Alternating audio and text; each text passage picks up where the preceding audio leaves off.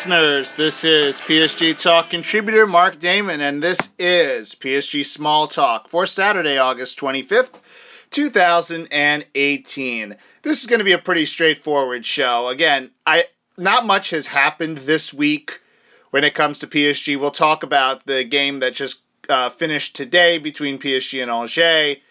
I'm not going to get into the ludicrous rumors that have obviously popped up here at the end of the transfer window. It's just, there's certain things that annoy me when it comes to how soccer sites report some of this nonsense. They kind of report it as if it's somewhat credible, and I find that to be a bit annoying. Again, I'm not going to try to raise my blood pressure here. I'm actually in a pretty good mood, so I'm going to basically leave it at this. The payment that PSG had to make to Monaco is that story is so ridiculous on its face that it's almost not even worth commenting on. But I think there is a sentiment in the Real Madrid fan base that they really want to sign somebody. And this is what happens when, as a fan base, you get greedy. And I try to tell this to people all the time in the PSG fan base that are upset or annoyed that they're not making these marquee signings. You don't have to make marquee signings every year. You don't have to go after the best players all the time. There's a time to strengthen your team in a way where you're picking up the cornerstones of what your franchise is going to be built around, and that was last year. PSG got Neymar and Kylian Mbappe for that reason. They are the two cornerstones that PSG plan to build this thing around. And with that being said, they're not going to get N'Golo Kante unless miracles happen. They're not going to get Alex Sandro unless Juventus greatly drops the price. It's hard to build super teams. Real Madrid did it in an era where there wasn't any financial fair play regulation. So they were able to accumulate this super team and then build it over time. But back to sort of Real Madrid's fan base and it's getting to a point where they're covetous. They're covetous of Kylian Mbappe and Neymar, and it's ridiculous because they've won 3 straight Champions Leagues. PSG would die to have one.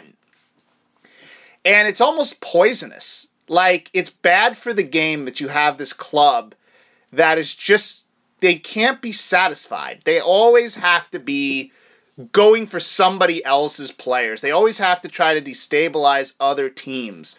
Barcelona isn't even that bad in that case. They have their really bad moments. Believe me, they do. But it just, there isn't just a moment where you can just go, enough's enough. Like, Kylian Mbappe and Neymar are not coming to your club this year.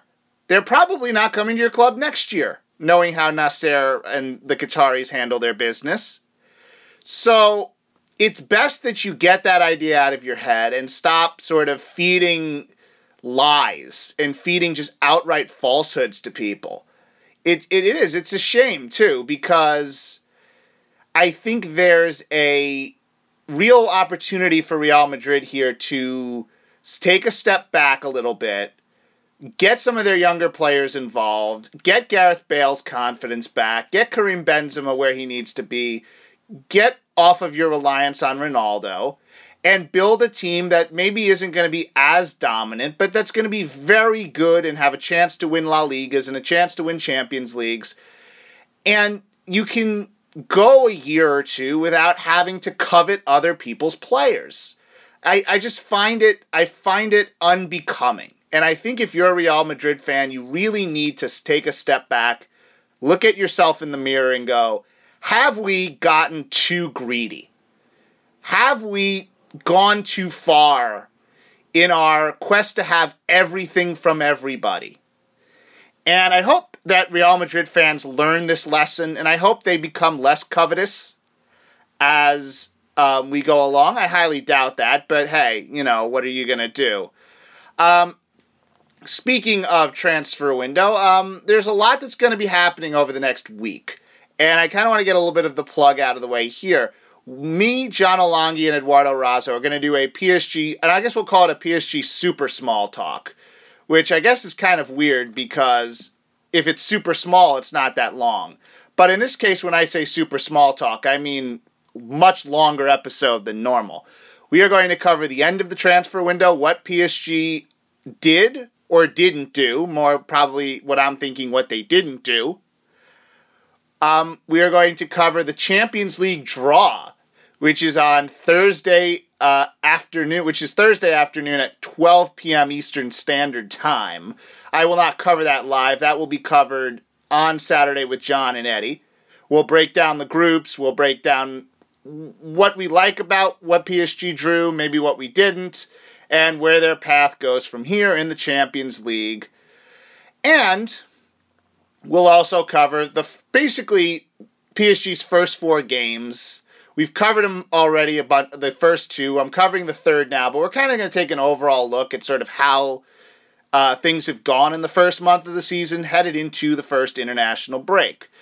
So keep an eye out for that. This is why this show isn't going to be all that particularly long, because when we're talking about this game against Angers, which PSG won 3-1, you can basically go back to the last small talk when I talked about PSG versus Guingamp and basically replay the tape, because it's about the same game.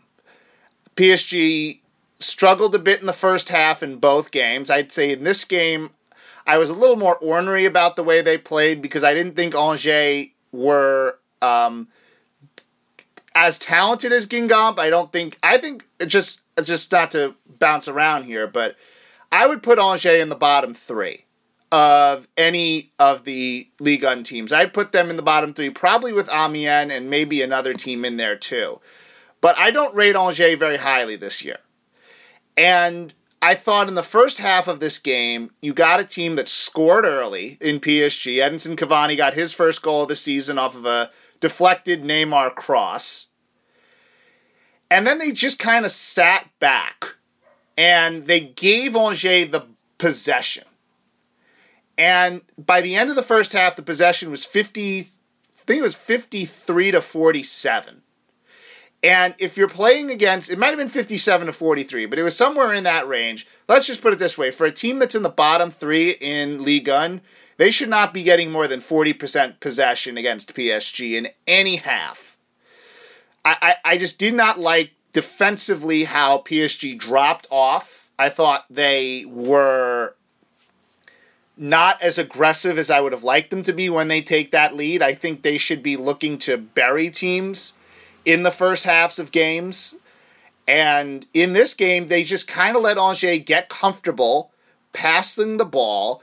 And you got a lot of what I think defensively has been a blessing and a curse for PSG, which is, and I've called it this on Twitter, the Thiago Silva backpedal.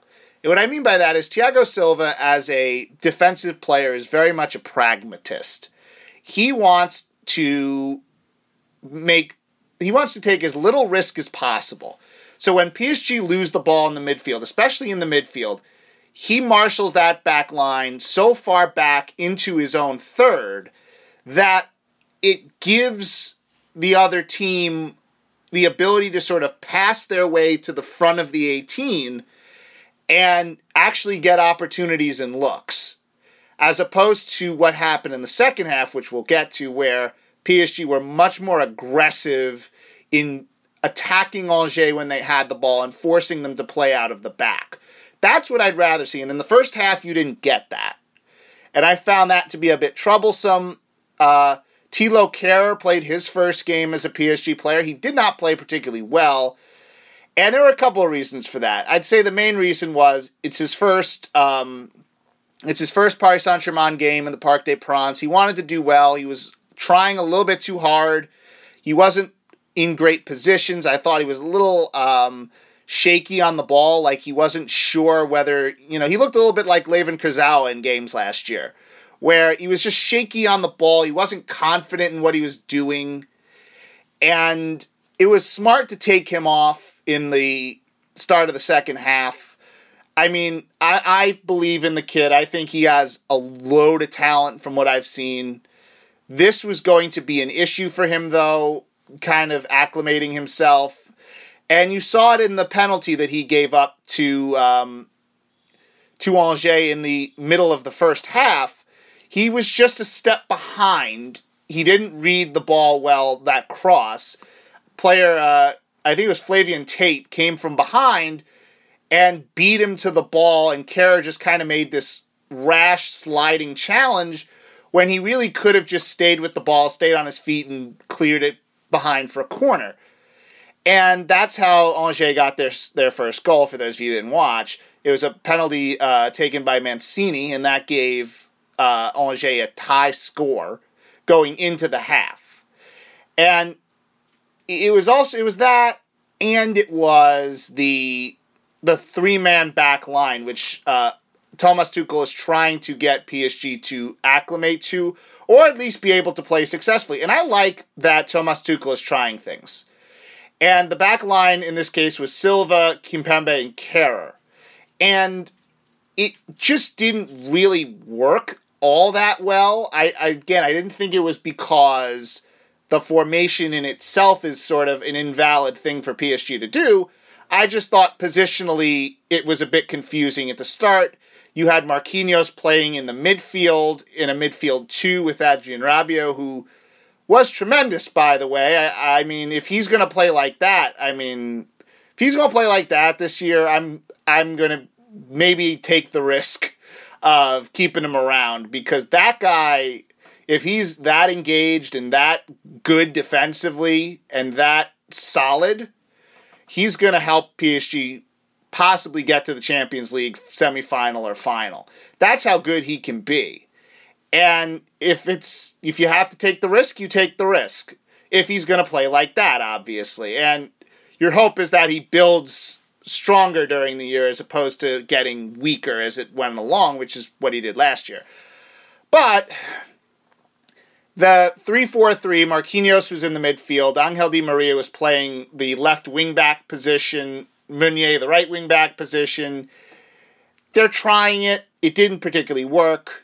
They went back to a back 4. They brought in Stanley Nsoki, took out Thilo Kehrer, went to a 4-2-3-1 with Marquinhos and Rabiot in the midfield, Di Maria, Neymar, and Mbappe along the line with Cavani up top. Mbappe scores a great volley goal just past, I believe, the 50th minute. That gave PSG a 2-1 lead. Brilliant piece of work by Mbappe to get the ball to Neymar on a pullback pass. Neymar puts it in. 3-1, game over, PSG win. Very efficient second half. They were pressing better. Again, just play my tape of what I said against Guingamp, and you're pretty much going to get the same thing that I said there. And I definitely would like PSG to start better. It's pretty clear they need to start better. But you can't argue with how dominant they've been in these 2 second halves. They've looked absolutely unstoppable. Again, against Guingamp and Angers, who are, one's a mid-table Ligue 1 team, one's a bottom-of-the-table Ligue 1 team. But that attack, if it's working right, and Angel Di Maria is contributing in the way he can, I don't care what team you are, it's going to be very hard to stop them. The next game, as I said before, PSG will be on the road against Nimes, newly promoted Nimes. That game will happen on September the 1st. Can't believe it's September already. September 1st. And that is, again, as I said, me, John Alongi, and Eduardo Raza will cover that game, along with the transfer window closing and the Champions League draw. So lots of busy times ahead here for the folks at PSG Talk. Make sure to follow us on Twitter, Instagram, and Facebook. Subscribe to the podcasts, PSG Talking, PSG Small Talk. Make sure to visit our Patreon page at psgtalk.com. Read our articles. Contribute $1 to PSG Talk, and you will get the first ever Keeping the Energy. It took a little bit to get it uploaded because I'm not particularly great with technology, but that's finally up. It's a good show. Listen to it. Enjoy it. You will get Neymar the Iconoclast, the podumentary that me and Chase Hayslip are working on. That will debut on Patreon before it gets to the general public. And if you subscribe to our Patreon, you will get the 4 hours me and Chase did discussing Neymar in depth in preparation for the show. So, with that all out of the way, everyone enjoy their week. For PSG Talk, this has been Mark Damon saying au revoir for now.